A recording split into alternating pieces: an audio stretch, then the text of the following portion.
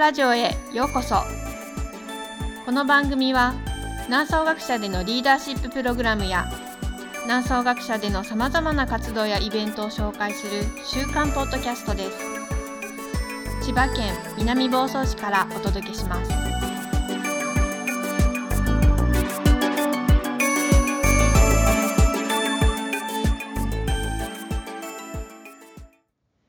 はい、こんにちは。南総学舎ヨガ瞑想講師の涼子です。皆さんこんにちは。学者長の大滝です。はい、今日もよろしくお願いします。はい、よろしくお願いします。先週、私の仕事と関連している難民のお話をしたんですけれども、そこでドイツは多くの難民を受け入れているっていう話が出ましたよね。出ましたね。そこで今日はドイツのメルケル首相について触れていきたいと思います。そうですね。12月の2日ね、とうとう、16年もの長きにわたってドイツの、キャンセラー、日本ではプライムミニスターと言いますけどね、首相ですよね。を務められたメルケルさんが退任されました。16年もね、大国ドイツを率いてきたね、女性のリーダーだったんですけどね。不滅の首相とか言われた時もあったそうですよね。とてもリーダーシップのあるね、方で、実質的にはその EU、ヨーロッパユニオンのね、影のリーダーっていうか、表向きはね、あそこもEU もリーダーがいますけども、実質的にやっぱりメルケルさんが支えてきたと言っても過言じゃないくらいだと思いますよね。そういうことなんですけども、まずメルケルさんっていうのがですね、私はとてもずっと昔から気になってた理由が一つあるんですよ。何ですか？誕生日が一緒なんですよ。そうそうなんですよ。で、ずっと気になってたんですけどね。で、メルケルさんの方が1歳下なんですけどもね、ちょうど7月17日生まれ。ですね。なので、退任されたタイミング67歳でね、退任されたんですが、本当にご苦労様でしたということなんですけども、もともとはどんな？そうですね。もともとメルケルさんは、一応まだ東西ドイツ分断だった頃、その前ですよね。のドイツで生まれてはいるんですけども、すぐに東ドイツに、要するに移民するんですね。で、その頃は多分いろいろとなんていうのかな、共産主義側がいろいろと宣伝していた時だから、多分、夢を持ってむしろ東ドイツに行ったんだと思いますけどね。そうですね。お父様はルーテル教会の牧師さんなんですね。それで、そういうことで東ドイツに行って、徐々にあれじゃないですか、やっぱり東の方がものすごいプアになってきますよね。で、いずれにしてもそれで青春時代をずっと過ごすんですけど、私がもう一つメルケルさんにすごく近いと思うのは、彼女は物理学を勉強してた。そうですね。科学者。そうですね。量子科学をね、ずっと理論物理だというふうに聞いてますけどね、やってたっていうところで、すごくね、親近感を覚えるんですけどね。こんなにね、共通項があるとはみたいな。そうですね。それで1989年ですよね、例の東西ドイツの統合というか、ベルリンの壁が崩れたというね、ことがあって、でその時にまさに、彼女の運命が変わったんですけどね。西に行っていろいろと初めてね、やっぱり繁栄している西側のことを目にしただろうし、でやっぱり東西が統一したっていう中ですごくこれから先ドイツがもう一回ね復興するんだっていうね、すごい希望に満ちていて、で、その当時東ドイツの、研究所にいたんだけど、嫌な思いをたくさんしたみたいで、同僚をスパイしろみたいなことをね、東ドイツの政府から強要されたりして、彼女断るんだけど、そういう嫌な思いしてたので思い切ってそこでキャリアをですね、物理学者から、政治家にということでスイッチするんですよね。この時35、6歳っていうことですよね。そうですよね。はい。そこでキャリアチェンジをするということになりますね。で、彼女が属してたのはクリスチャン・デモクラティック・ユニオンでね、CDU というね、最終的にはそこの党首を務めて、連合政府の中でのその首相を務めてきたんだけども、いずれにしても右派と左派とすると、真ん中から若干右の方のね、パーティーですけどもね、いずれにしても政治家を始めると。でそこから先、紆余曲折はありますけども、2005年にね初めて女性としては初めて、ドイツの連立政権だったけれど首相になったということですよね。ただなった時はあまり長続きしないだろうっていうふうに大方の人は思ってたと思いますね。この頃っていうのはもう女性の政治家だったりリーダーを取る方っていうのはドイツではいくらかいたんでしょうかね。トップはいなかったですけど、もちろんイギリスのサッチャーさんがねずっと前にはいたけども、イギリスドイツにおいてはまだその女性の政治参加っていうのは一般的じゃなかったんで、なんていうのかな、やっぱりジェンダーダイバーシティをね、高めなきゃいけないっていうそういうすごく世論はあったと思いますよ。なので女性の政治家になるっていうのは結構ある意味女性が政治家になるってある意味楽だったというかね、ある意味その数合わせで、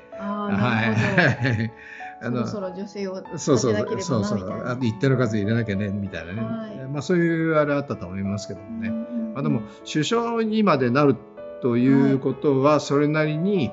党の中でのそのリーダーシップがあったということだというふうに思いますよね。そうですね。で短命だろうというふうに思われてはいたんですけど、なんと4期もね務めることになります。そうですね。この4期も務めることになった彼女の持ち味っていうか特徴みたいなの何だったんでしょうかね。やっぱり頭の回転がすごくいい方で、あと経済施策なんかに関してはすごくスピード感のあるね、打ち手を打ってきたってことがね、やっぱりずっと国民のサポートを得てきたってことだと思うんですけどね。例えば、2008年にいわゆる世界のね金融不況が起きた、リーマンショックって言われるやつですね。でもうドイツもあの時ガーンと大不況になったわけなんですけどね、もうあの時なんかドイツの打ち手はすごく早かったですよね。労働者に、いわゆるその収入の補助をしたりね、そういうメルケル首相のね経済施策っていうのがものすごくタイムリーで、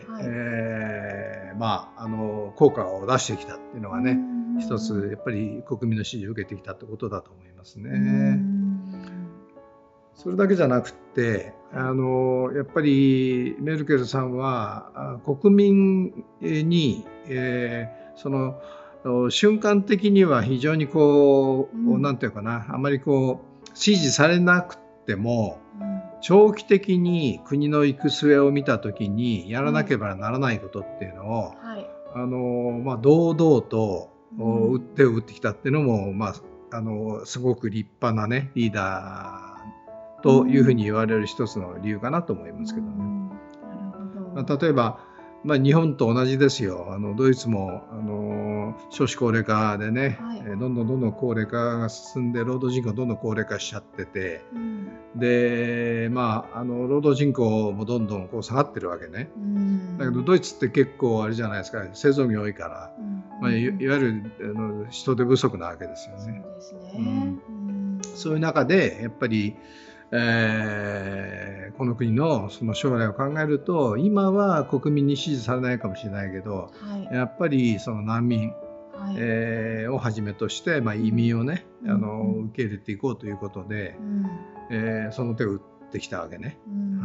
でもう100万人単位ですよね。2015年にそれをアナウンスして、2016年には100万人くらいね移民を受け入れてますよ。それもこの前ちょっとお話ししたイスラム圏ですよね。やっぱり長期的な展望というかビジョンを持つっていうことは、リーダーにとって本当に欠かせないことですよね。不人気になったとしてもやっぱり何が正しいのかということをね、しっかり貫くっていうことはすごく重要なことだなというふうに思いますね。もちろん移民難民の人たちがドイツに定着してくると、ドイツでもなんていうかな、若者たちがね自分たちの仕事を捉えたみたいなことで、反対も当然起きるわけですよね。中には世界第二次大戦の時のナチ、をちょっとイメージさせるようなネオナチ的な、極右ですよね。そういう運動なんかも若者なんかをねアジテートしたりして、出てきたりして、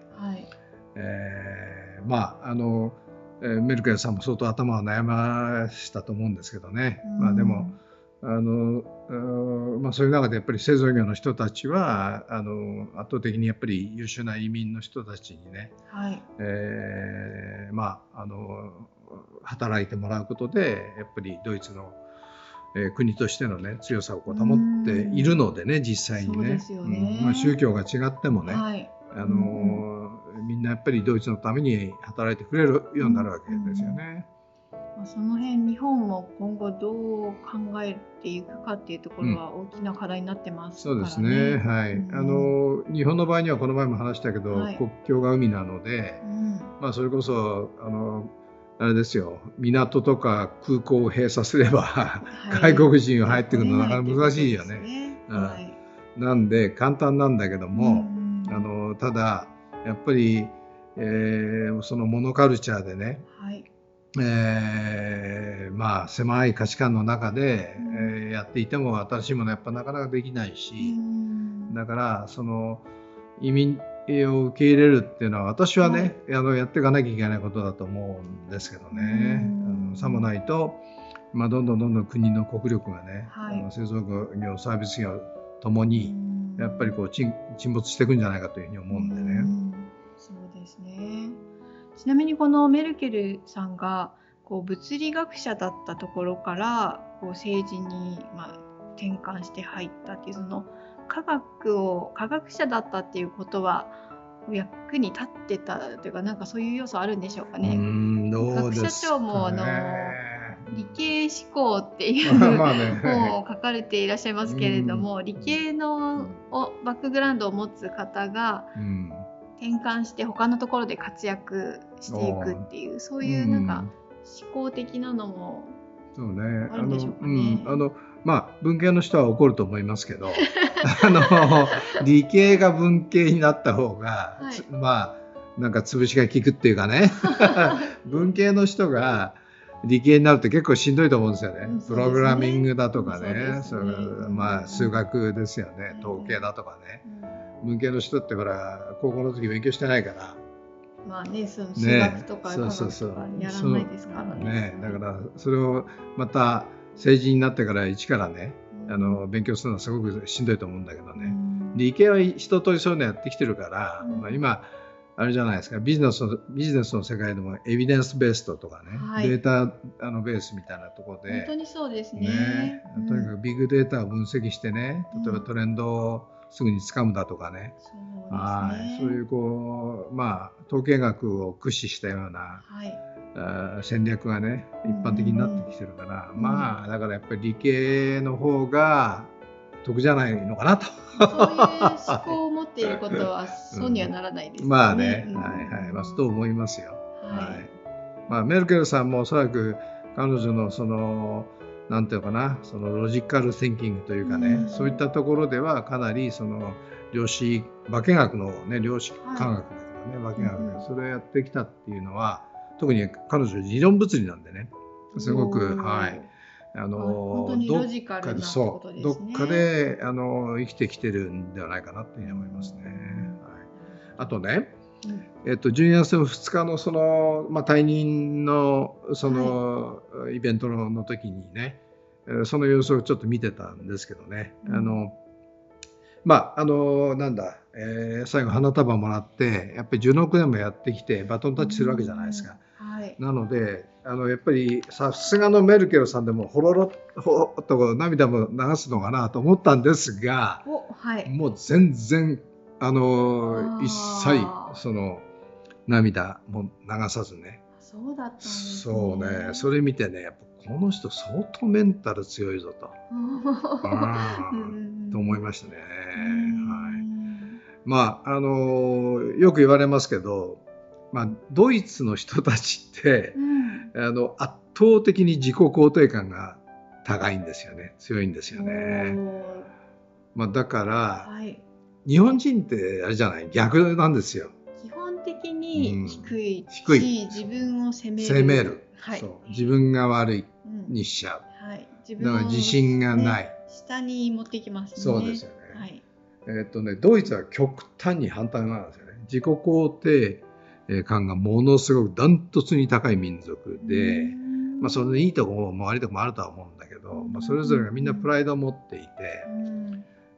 そういったところがやっぱりこうなんとかなすごく現れているのかなというふうに思ったりしましたね。もう私がニュースとかで見た写真とか映像とかでは素顔はとっても可愛らしい女性だなっていう面も見られて、なんか写真がありましたよね、確か。鳥になんか鳥に囲まれてるみたいなお写真だったりとか、なるほどね。なんかこうチャーミングにそうか顔の表情が出てるなっていう写真も見たりしたので。なるほどね。そうか。この後どういうふうに過ごされるのかなと思って興味深く見ていました。そうですよね。でもやっぱりサッチャーもそうだけど、鉄の女って言われたね、サッチャーもそうだけど、メルケルさんも本当に最後、立派に退任されましたけどもね、この自己肯定感の高さっていうのはやっぱり日本人はやっぱなんかこう学んでいくべきことなのかなと思いますね。特にあれじゃない、比較的若い人たち、日本の場合は、やっぱり年取ったのが組織でも上にいるから、なんかいろいろとダメ出しされてね、なんか自分に自信持てないとかね、やっぱりそういうふうになってっちゃうと思うんだけど、むしろ今やその上の方はデジタルバカなんで若い人たちの方がね、ある意味新しいことを生み出して新しいことができるね、そういうこう自然のスキルを身につけてるんだから、もっと肯定感、自分を肯定していくってことがね、すごく重要かなと。ドイツの女性はメイクをしないって有名じゃないですか。そうなんですだからそのままで出ていけるってことなんですね。ドイツの場合はメルケルさんもね、メイクしないんで有名だけど、だからそれってやっぱり女性も自己肯定じゃないんですかね。このままの自分で OK って言えるってことなんですね。それで自信を十分に持ってるってことですよね。本当見習いたいですね。そうですね。はい、どうもありがとうございました。今日はドイツのメルケル首相についてお話ししました。こんなに学者長と共通な点があるとは知らなかったですね。はい、どうもありがとうございます。南総学舎でのプログラムやイベントに関する詳細は、ホームページ南総学舎 .com をご覧ください。この番組に関するご意見もお待ちしています。南総学舎ラジオは株式会社オフィスクライメートの提供でお送りしています。